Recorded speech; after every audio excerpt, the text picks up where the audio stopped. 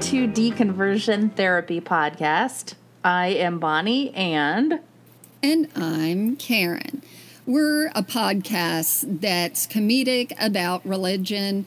If you don't think those two can mix, hopefully you'll just give us a listen, keep an open mind, and see we don't make fun of people unless they're awful charlatans. We just have fun with our own memories of growing up in church. We're both ex-evangelical Christians, and this podcast is open to anyone of any religion, including who we're going to be doing today's episode about, which is Son of Sam, Mr. David Berkowitz. Come on out, David. Stop. We're not in prison. You usually tell people we've known each other since we were 1 year old. Oh, I never tell people that about. I know. So we've known each other 20 years. About it. So we grew up together going to Baptist church, Baptist day school, Baptist college, youth group, church 3 or 4 times a week. And just anytime I think that you get into an organized thing like that, there's going to be humor. And yeah, there's going to be inside jokes. There's going to be the way it's a microcosm, and a lot of people who never grew up in it are always wondering what goes on in there. Or they read something in the news and they're like, what? And a lot of them will call me up or they'll ask me questions like, I don't understand. You really would have, more than one Bible? Why would you need more than one? Any kind of question that we just think, oh, that's obvious. So we're here just to goof off, and hopefully you'll get a little information along the way. Okay, speaking of Bibles, today I was in Barnes & Noble looking for something, which is what you do in stores, in case you haven't gone to an actual store. So as you walk in, there is a table that says, what is it? Historical fiction. Mm-hmm. So I thought, this will be fun. So I went and grabbed a Bible and just put it on the display. See, I've seen that done, but it's really? Usually by like 22-year-old guys. Shut up. Who don't have jobs, and they're posting it on Reddit. That's right. I just want the worker to go and try to clean things up. Go, damn it, somebody did it again. Right. I'm sure they do. And speaking of books, that reminds us that today's podcast is brought to you by Audible. Yes, that's right. We have a sponsor. It's all going to hell now. Get a free audiobook download and a 30-day free trial if you go to audibletrial.com/deconversion. They have over 180,000 titles to choose from. They have over 18 titles to choose from. And only 170 of those are different versions of the Bible. So you can listen to it on your iPhone, which I do, Android even, a Kindle, or if you have like an iPod Shuffle still somewhere. A Zune. God, I saved up for one of those for my husband one year. It was gold. It was like, this is going to be great. Guess what? It holds 100 songs. So, yeah. Well, I wanted to tell you, I'm the one that's usually on social media, and we did our Wild Wild West. That's not it. Nope. We did our Wild Wild Country episode on the cult, the Rajneesh, and we were wondering if anyone had been to their old campsite area in Antelope, Oregon, because it was bought by Young Life. And there was someone who ended up DMing us on Instagram. Go find us on Instagram, Deconversion Therapy. What does DM mean? Direct message, Bonnie. Oh, okay. Yes. See, I'm gonna. That was for our elderly listeners. I will send this to your AOL account, and then you'll be able to see it. But this person said that they actually went to the Young Life camp a few years in a row, and the church group that this person went with wasn't actually affiliated with Young Life because Young Life didn't want to associate with her church because they were charismatic crazies. But Young Life was nice enough that they would rent it out to them every winter so they could be filled with the Holy Spirit on the same grounds of a cult. She said that the creepy part was just her actual church meeting, not the actual place itself. And I asked, did you all know that it was owned by a cult before? And she said that people did know. It would be like the gossip that would spread around. But it was never announced and said, out loud. I don't feel that they were as much of a cult as a commune of people who were looking for enlightenment. Yes, and therefore they were a cult. But they just lived together. They did live together. But she said she took like a walk and you'd find like abandoned tiny 1 and 2 bedroom A-frame houses. Yeah. And little things. And one time she took like an information about Oregon, walk thing that you sign up for if you really want to pay people to walk you around in the outdoors. And why would you want to do that? Exactly. And there was some tiny little ghost town with a museum that had a bunch of Rajneesh propaganda in it. But oh, cool. So now I wonder what they did with the building that was their lab, their, pharmaceutical lab. Oh, that's probably a kitchen now or something. So this week's episode, we're doing Son of Sam, or David Berkowitz, and his conversion and ministry that he holds from a prison. Yeah, his conversion to Christianity. Yes, let me be straight. Picture this. It's the 70s. And for the youngins out there, why don't you describe the 70s, Bonnie, since you lived in that old time? It was awesome. And in one of the interviews or pieces of video that I was watching on YouTube, they talked about how disco had just exploded. So people were going to discos and dancing. Lots of leisure suits. High-heeled shoes, both men and women, long hair parted in the middle. Mm-hmm. Probably not a lot of bras. No. A little lacking. Bell-bottom pants. Yeah. Lots of rainbows before the gays stole it, who then now it is being stolen back. They appropriated it. Yes. Now it's being reappropriated by Christians who are now saying that they are taking back the rainbow to make it be God's promise. I was so excited when my mom got a car that was white and the rainbow looked perfect on the back. Remember when everybody put a rainbow on their back windshield? Yeah, right in the middle? Yeah. I was so excited. So it was big hair on the guys, sort of straight and stringy on the girls, and big cars. And big collars. Yeah. Everything made out of flammable material. Sure. Disco balls. And you and I were young, and we were kids, and we were just watching all the TV shows that were coming out that had all these bell-bottomed people looking like they were having a blast and just running into, like, hotel rooms together giggling, and we'd just be like, oh, look how fun they're having on the Love Boat. And, like, we had no idea there was, like, rampant sex all over television. Were loving on the Love Boat. Three's Company, all that. So David Berkowitz grew up in the Bronx in New York, and even though it's not the same borough, when I picture Son of Sam decade, or era of when he's doing his crimes, I totally picture Welcome Back, Kotter. Yeah, that's true. Just kind of gray and brown and a bunch of kids who aren't suspecting anything's going to happen. And you were going to do a little bit of a coverage of his crimes. Yeah.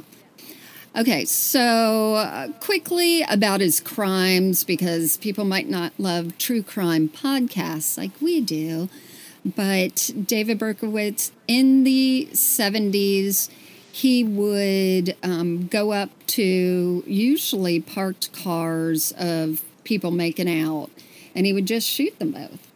And Yeah, it was usually a couple. it was usually a couple. Was it in the Bronx or Brooklyn? Not sure. Bronx. Yep, he lived in Yonkers. Oh, yeah. And then Yep. what happened is it was all done within a year. I don't know if he killed 7 or 8, but it was really scary. I think it was 6. Okay. And Could have been 5. I know. but he shot some others. Some were wounded, Right. and they could identify him, and that's who was able. Those are the people who were able to give the sketches. And you know that they were What he looked like. he lit like 2,000 fires.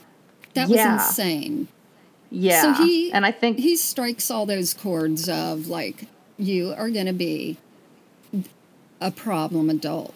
But yeah, it ended up being so, people were so crazed, because that's when young people were really just, like you said, going to do the hustle and going to bars and meeting people, and they became so paranoid because this guy was just shooting random people.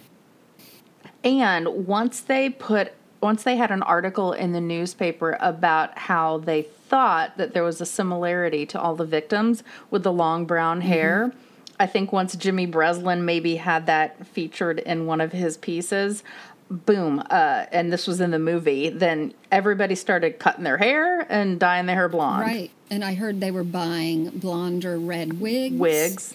They were wearing their hair up. So it's so strange how, it just sort of, everybody changed. That sort of happened when Ted Bundy was around, too. Yeah. And then, let's see, So I'm going to tell you about, you probably know this, but when he was a kid, his birth mother gave him up for adoption. So his birth mother gives him up for adoption because she had a fling with a man who didn't want to have anything to do with him. All through his childhood, he was a bad, bad kid. And it wasn't just he was rebellious. He had seizures and real problems, so much so that the school told his parents, if you don't get him some counseling, he's going to be kicked out of school and he won't graduate. Gosh. And he said the counseling was lousy, which you can imagine. Yeah. So the part about the whole adoption thing that I love is people were thinking, oh, well, that was what it was. Is one person speculated that he grew up, found his birth mother, and she was a disappointment. And he's like, no, she was really nice. I used to go over to her house. She would cook me dinner. But his adopted mother passed away when he was a teenager, and he did not do well with that. So you can imagine a troubled kid. Did you know that his birth mother was a Ziegfeld Follies dancer?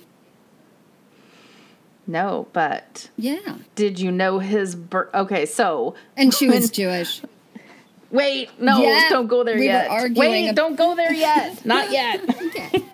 All right, well, we'll talk about it now because that's part of the religion thing. Oh, okay. So once they caught him and it was revealed that the killer's name was Berkowitz, everybody who was Jewish was like, what? Not one and they of were ours, horrified. damn it. Not one of Yeah. ours. Yep. Then it came out that he was adopted, and they were all like, aha, they're not ours. No, I didn't mean to do that. They're like, phew, not one of ours. Then you find out that his birth mother was Jewish, and so was his birth father. Right. So, but still, they did not enjoy the fact that one of theirs was this huge serial killer. I was telling my friend Jake this. He grew up in New York, and I asked him if he remembers any of the reaction.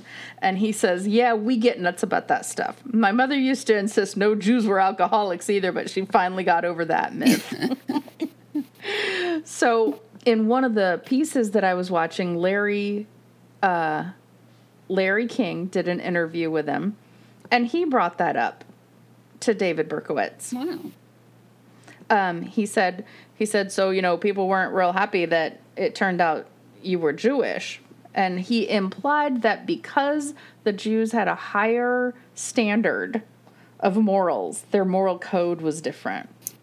Larry King said Isn't that strange? Yeah. I don't doubt that. I mean, there is the joke that has truth in it. How many times do you come across a homeless Jew? There are different, quote, stereotypes that are sort of there for a reason. But can you imagine if we whites apologize every time one of ours did something? Like, that's not even, or felt anything, because African Americans do and Koreans do, But we don't have the time for that. So not only Larry King, so he was participating in an interview from prison with Inside Edition. This is like 1999. So David says, when I got out of the Army, I moved home. I came back to my home, and all of my friends had gotten married. I had goals like everybody else. I had saved up money. I had a job. I had enrolled in school. I bought myself a really expensive stereo system. And he goes, I never expected to be in a place like this. So the interviewer says, well, a lot of Jewish comedians come to the Catskills, where the prison was. What? Like, how do you get away with as an interviewer? God. So I just thought it was strange that two interviewers bring up, the Jewish thing with him. I wonder. It's crazy. Yeah, I wonder how much that would play if and when he's interviewed these days. These days, yeah. It's wildly inappropriate, but this interviewer thought he was being so funny. Yeah.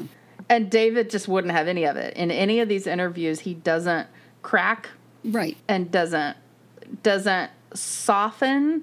It's all about his conversion. And so that's what we're going to get into, because this guy was the most horrific, frightening terror of his day. He exemplified serial killers of that time because it was random shootings. Yeah, the randomness is just freaky. Right. And nobody knew what was going on. And then he also would write letters goading the police. So that's another part where he would definitely talk about, how, I can't remember if he was feeling smarter than the cops, but he would send letters either to, maybe it was to the... He would send letters to Jimmy Breslin, a columnist. And it was really rambling, though. Yeah. And he says at that point back then, he was into the occult. So when he moved back home after the Army, none of his friends were there anymore. And some people at a party befriended him. Mm-hmm. And it turned out they were into the occult. And that's how he went down that path to worship Satan. Well, this is where we will find you and I at a crossroads. Me with getting information from podcasts, and you from, it's everything. Wherever you look, you hear a different story. So I researched this to make sure it was right, and from what I could find, it was. So there was a point before the Army where he had moved, his stepfather or something moved him down to Kentucky, and he started going to a church there called Beth Haven in Louisville, Kentucky, and it's still there. And he was very influenced by it. He became a Christian, and he was enamored with the whole idea of heaven and hell, angels and demons. The same, I went through that. So a boyfriend and I were really into, like, oh gosh, there are, angels and demons acting on our behalf and fighting for our souls. We should really know everything there is to know Right. And we got the Satanic Bible and we're reading it and praying God would protect us as we read it, But mostly you're just fascinated with it. So he became fascinated with all of it. And then I guess he went back home and then he said he got into the occult. But from what I found out, there was never any solid evidence that he did meet with any occult groups. Yeah, that's strange because that's what he says. Yeah. In these interviews. And that's the thing. Like, who's to know if he's telling the truth or if he's not? Because like you said, he was a bad kid. Like, he was just getting expelled all the time. I think he did something with an animal again that you shouldn't, harm an animal. But he really had the trifecta there with, well, we don't know if he peed in his bed or anything. But he was really quite the difficult person. And he ended up getting a job at the post office. Oh, and yeah. that became like the running national joke about going postal and, That's right. you're going to go postal and randomly shoot everyone? Well, you can thank Son of Sam for that. And if you don't remember in Seinfeld, there was an episode where Kramer was in the lounge betting with some cowboy on which planes would arrive when, and he gets $2,700 in the hole. So he calls Newman and he says, I need $2,700. Newman's like, I don't have that kind of money. He goes, well, then you've got to bring the bag. And he's like, oh, no, not the bag. So Newman shows up at the airport with a big leather bag and shows the cowboy. And he's like, what's this, a mail bag? He goes, look at the name on it. Oh, that's he goes, right. David Berkowitz. And he's like, I took over for his route at the post office. He goes, there certainly were a lot of dogs on that route. And he says, did they say anything to you? And he goes, mostly just lay off the snacks. So they mentioned that because when David was arrested, he told the psychiatrists things that he knew they wanted to hear because he had read books on the criminal mind. So he made this stuff up like, oh, I thought a dog told me to do all of these killings. I was hearing voices, yes. Yeah. I really do believe that was, I think that, isn't it in the 20s when you have your psychotic episodes, if you're prone to those? Yes, but he did admit later that he lied. So. About that, yeah. But the voices he was saying he was hearing, he was saying it was, he used to have a landlord that lived with his family, as in David lived in the house of the family, renting. And they had a dog that barked all night, and he just went batshit crazy and yelled at him. And I think that could have been the one that had the dog named Sam, or that could have been the one that Sam was the landlord, and so he was just. Then he admits that he was just making all of that up. But it was so But creepy. he said he was doing occult rituals. Yeah. And so if you're doing any rituals, it's again what happens with your brain when you focus on things like that. That's why I like to. And religion can go either way. It can go towards Satanism or towards Jesus. Or right out the back hole, like I fell. So, who has a really good take on religion is Ricky Gervais. Who's hilarious. I don't care what people said about was it the Oscars that he hosted? Oh, the Golden Globes? Was it the Golden Globes? He hosted the Golden Globes like 3 times. Yeah, and I thought it was great. Yeah. Yeah, because he doesn't care. He can't be bought. It's the best. So if you never listened to Ricky Gervais's podcasts with Stephen Merchant and Carl Pilkington, you are lucky, because I would like to have the ability to erase my brain and start over and listen to them all. You only got a few more years. I know. So, I have some of them on my phone, and I will listen to them over and over and over again, because it's just like being in a discussion with the most insightful and funny people. Ricky's the reason why I wanted to do a podcast, and that's been going on now for like 15 years. So he doesn't mince words about his feelings about religion. Somewhere in there, you hear the germ of an idea for one of the best lines in the recent series Afterlife. And you say that Penn Jillette said this as well. Yeah. And I have no idea who said it first, but it's still a great idea. One of the characters challenges him by saying, well, if you don't believe in God, how come you're not out there murdering and raping as much as you want? And he goes, well, I am out there murdering and raping as much as I want. So she reacts as you would expect. And then he says, none. I don't want to murder or rape at all. It's not about God versus not God. Mm-hmm. So I used to have all of those podcasts, and I can't figure out where they went on my iTunes. I don't know if they're in the cloud somewhere. So I wanted to repurchase them. And Audible has the guide twos that he did, and those are exclusive to Audible. So I had to go there and purchase them all again, and they're only like $1.50 each.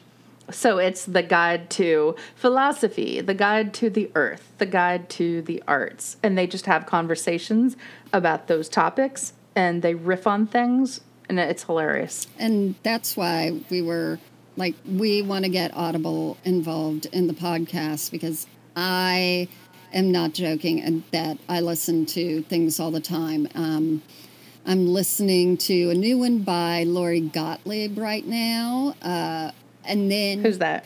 She used to be a writer like for ER, and I think she was somehow related to Friends, and then she became a therapist. So it's really interesting to listen to, but my favorite one to listen to is Trevor Noah's Born a Crime. Talk about insightful religion and him growing up in South Africa with all that he had to, and his mom being super religious, and he's so funny and charming, and he does the reading, so...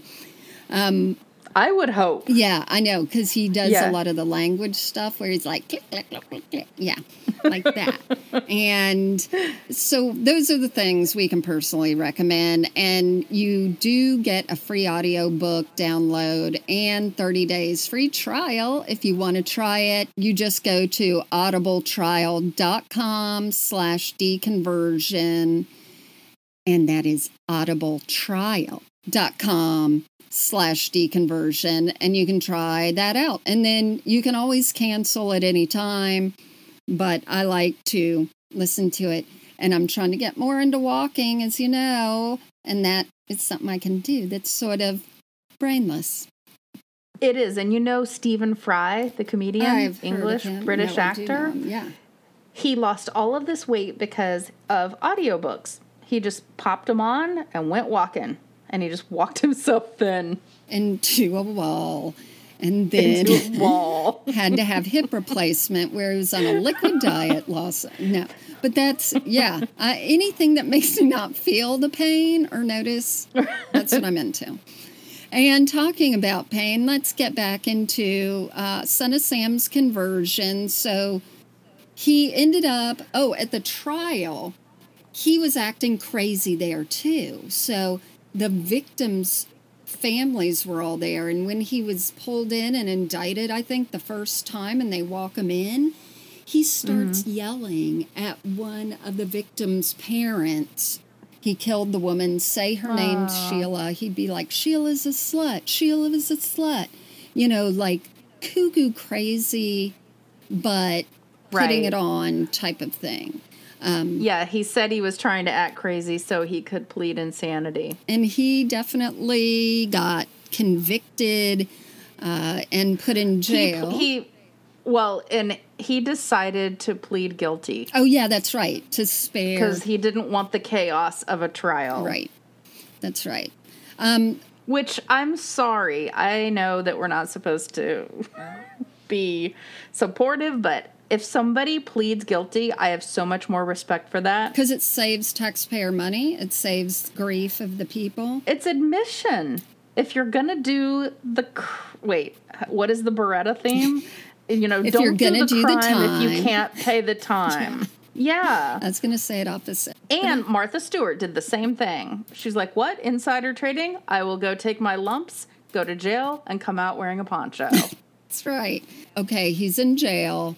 He's serving 6 consecutive life sentences. Okay. So he's never going to be paroled. And he knows. Right. He knows that this is where he's going to be for the rest of his life. Yeah. So tell me about his conversion to Christianity. So when he first got to prison, like I was saying, he continued doing some of those satanic rituals on his own. He says he was in a depressed state. Well, no shit. Mm-hmm. If you think about it, like, you go to prison and you're doing satanic rituals, they really don't, I would suspect, have a large, strong social group of satanic worshipers.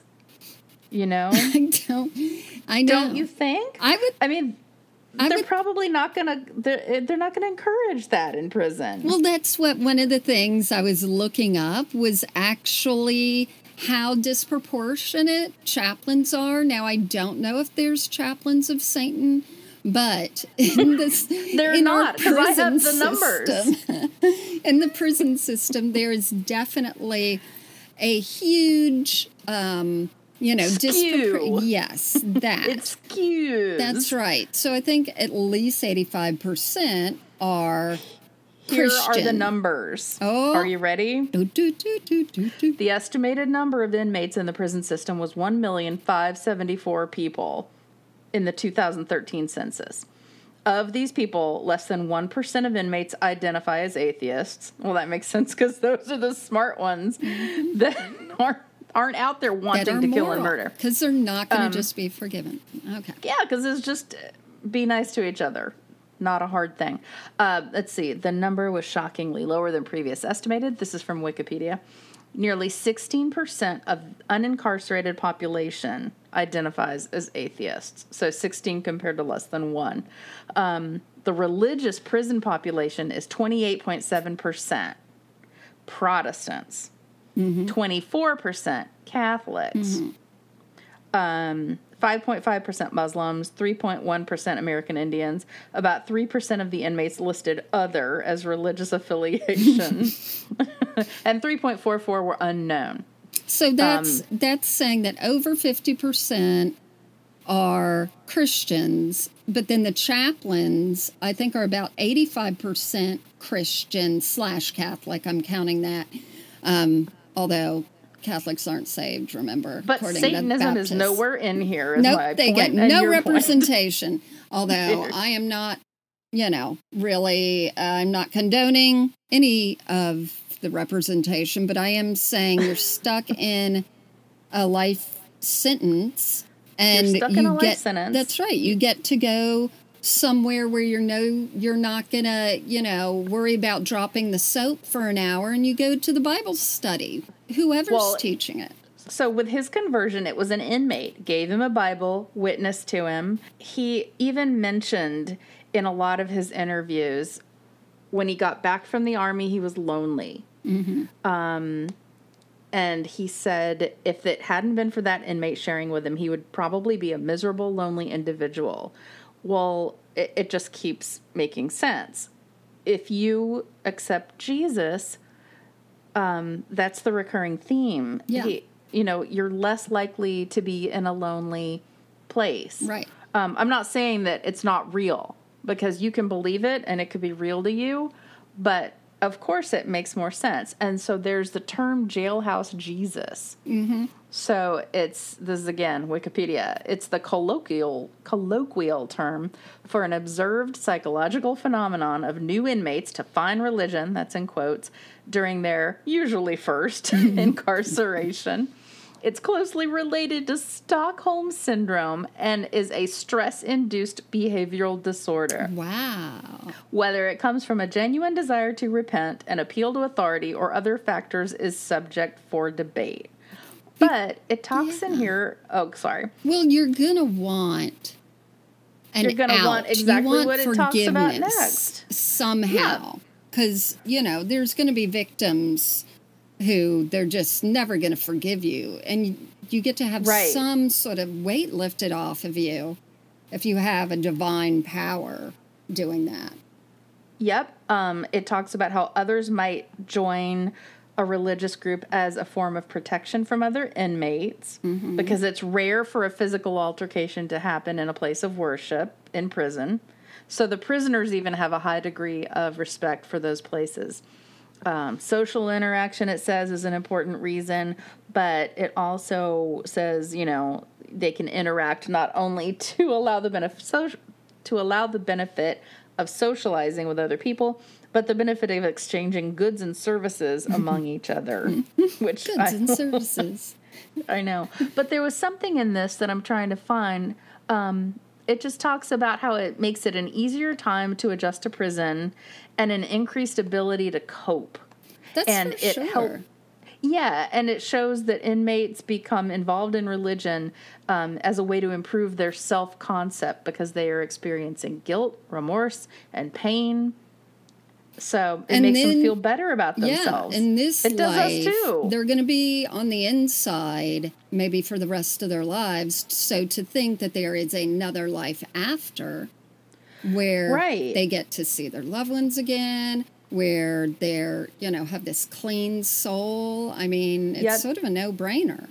And I don't, I mean that because, there's a lot of no-brainers. So if you think about it, when we went to church, weren't we just little prisoners? With life sentences.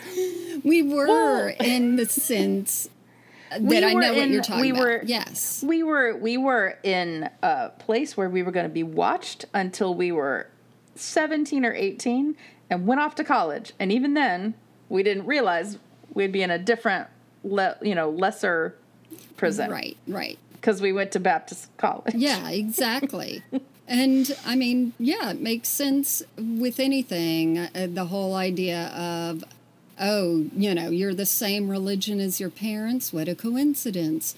As in, everyone of any religion, they grew up having to go to these places. They didn't have a choice. Very similar and we to couldn't jail. drive. What we were little prisoners. We were little. The only prisoners. option of anything extracurricular we had to be approved by the authorities, and they mostly wanted it to be for the good of the order. And then there's people who are like, oh gosh, but prison is much worse than church, and they have not watched enough good TV shows. You've seen prisoners laughing, having a good time. I had a blast at church. I mean, I really loved every minute of it. I just happened to have come to the conclusion by reading the Bible that it's incorrect. Well, and one of the things that I think is really poignant is when you leave your church or leave your religion, you lose all that. Yeah, very true. You don't have that anymore. And that's like prisoners getting out of jail. And that's why they recommit a lot of times, because they're going to need to go to a place. Well, that's what, but that's what friends. Shawshank Redemption taught us. I know. That was a good one. But if you think about it, David Berkowitz has more community that we used to have than we do now. Well, that's sad. Yeah, that's right. So if you look at David Berkowitz now, he was always he wasn't goofy looking, but he wasn't just this super macho guy. Now he looks like almost a cuddly, sweet older man that's always telling you the same joke over and sincerely laughs at his own joke. And he wrote a book from prison, and that is what I think started the new law that you can't make money off your own writings. And we have this whole idea that maybe prisoners who've done heinous crimes like this are cut off from public. But he's not at all. As you can see, you can find his interviews, and he has his own website called ariseandshine.org. And his friends started it for him because he's not allowed to do that. But they put up his daily journals. Yeah. He does messages. He writes churches. He has like a little... Oh, he's got a cartoon tract on his website, which tells his story. Yep. And one of my favorite parts that I saw was on the Arise and Shine thing. It has a picture of, it says like friends, and it's all these people who come and see him in jail, and they all pose with him with the fake background of a lake because I know, because that's all they have there. And I mean, he's in like different clothes each time. He's like in a yellow polo and jeans. He's in a blue polo. He does not look like he's someone in jail. Well, and I think if you figure out how much time he spends doing not missionary stuff, but if you figure out how much time he devotes to his ministry, then you know what? The other thing I have to say is he, in the interviews, I really tend to believe him because he says he is sorry. He feels bad about the pain that he inflicted on people. There's no air of like jovial person to him. When they try to lighten up the interview, he doesn't fall for it and he doesn't laugh. He stays very serious and he says he was a fool and he has a lot of humility. So I got, again, sort of a different view from some of the things I was listening to. And we can always look at this, or maybe we can have listeners look it up for us. That he, there was the idea that he has said other people were part of it too in the occult. Right. And that they never had anything that would prove that. And that for all his apologies and sorries, he's still never said, it was just me, I pulled the gun and I shot them. Remember our prison ministry? I like the idea that you go to prison. You still say that you weren't there. I don't remember it, but... So they dressed us all up, our youth group, kids from like 13 to 18, and sent us in a bus to a prison, and we had to sing our songs. And this is the one where we all had to wear polo shirts, and the guy, my boyfriend, was like, why don't you wear my polo shirt tonight in the prison? And I'm like, why? And he said, because it's big and baggy, and I don't want them using you as material later. I'm like, what are you talking about? So I just think, okay, what was the real end game for us going there? I know. If a prisoner sees us, do they think, maybe when I get out, I can have some kind of child community bride? Like this? Child bride? Well, that's the thing. I mean, are they looking at high schoolers and going, wow, look at all those white middle to upper class kids, and that's a life I can't identify with most of the time, and that I'll never have. I don't know either, but prison ministry is huge because, again, captive audience. They've already got, they just call up the chaplains. I mean, it's one of the only places you can just be like, hey, can we come sing? Hey, can we, pass out Bible tracts? So it's very interesting how all that happens. But as far as David Berkowitz, he's definitely got... the walls of his prison are very thin as far as him being able to reach the outside, communicate with the outside, lead people as far as, Christian behavior. It very much seems to go one way. I mean, if anybody has a good conversion story to tell, it's him. And that's what I want to know. Okay. So that's what you want to know? I do want to know, like, in most every other employment or club or anything, it's usually we're sending our top prepared, ready cream of the crop. And in Christianity, it's always the opposite. There are no people going from church to church saying, I was born a Christian. I didn't do much bad. And life's been good so far. Don't you want that? Well, I think we've come to the end of another time where Bonnie has gotten Stockholm Syndrome with the people we're studying. She is currently now writing David Berkowitz to let him know her measurements. And this time, she is not going to wear a baggy polo. No. And if you believe in heaven, you're going to have him on one side, Ted Bundy, Jeffrey Dahmer. So get your mansion ready. If the mansions are according to best testimony, they're going to have the best ones.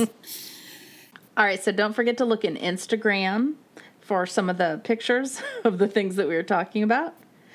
And we would love it if you would find us and rate us and review us. Yes, we've really appreciated a lot of the ones that we've seen lately, our ratings. The last one I saw said, I went in with very low expectations. And I love that. You're our main demographic we're going after. But nice. Also send us your letters. I haven't told you, Bonnie, but we've gotten quite a few letters in the last week or two. So we'll do another letter-sode and just have a good time with all those. And I did look up, you can buy Son of Hope off of Amazon, although I think it's from a third-party seller. Yeah, one of those third-party things. There was a low star rating, 3 stars. Oh, no. And this person wrote... out of how many? Out of 5. Disclosure. I have not read this book, but I would love to. The reviews are great, but the price is outrageous. So, oh my God. Good for giving that 3 stars. Wait, what's the book called? Son of Hope. Oh, look, there it is on Amazon. Exactly. Oh. Craziness. Oh, my gosh.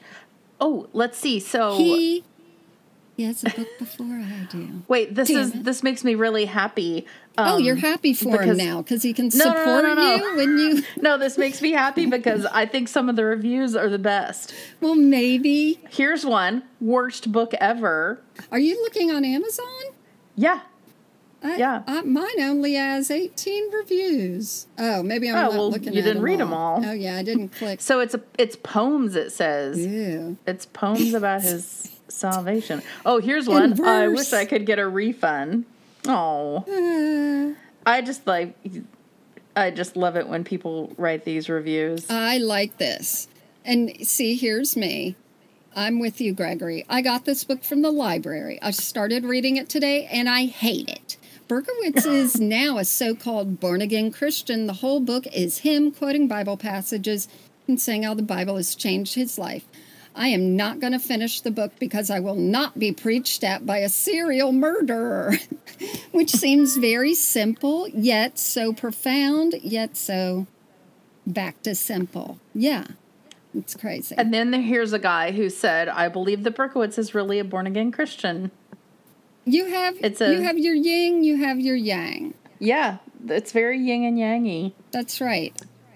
And speaking of reading books, and I'm not going to read it, when I was at Barnes & Noble today, there was this kid asking the employee, is there a movie of this one? So he's giving him all the books on his reading list for the summer, asking which ones have movies. Been there, kid. And the guy goes, no, there's not a movie of that one, but that's a really good book. What? I'm not doing that. That didn't count with him. All right. Well, that's the end of our week. Do find us on all the places and look us up on Facebook, Deconversion Therapy Podcast, and like that. And then you'll find out how you can join the private group called Deconversion Therapy. I like that. Find us on all the places. Yep. All them. Even in jail. Right, so this week I'm going to be praying for you. And I say, don't be a shit pile. Okay.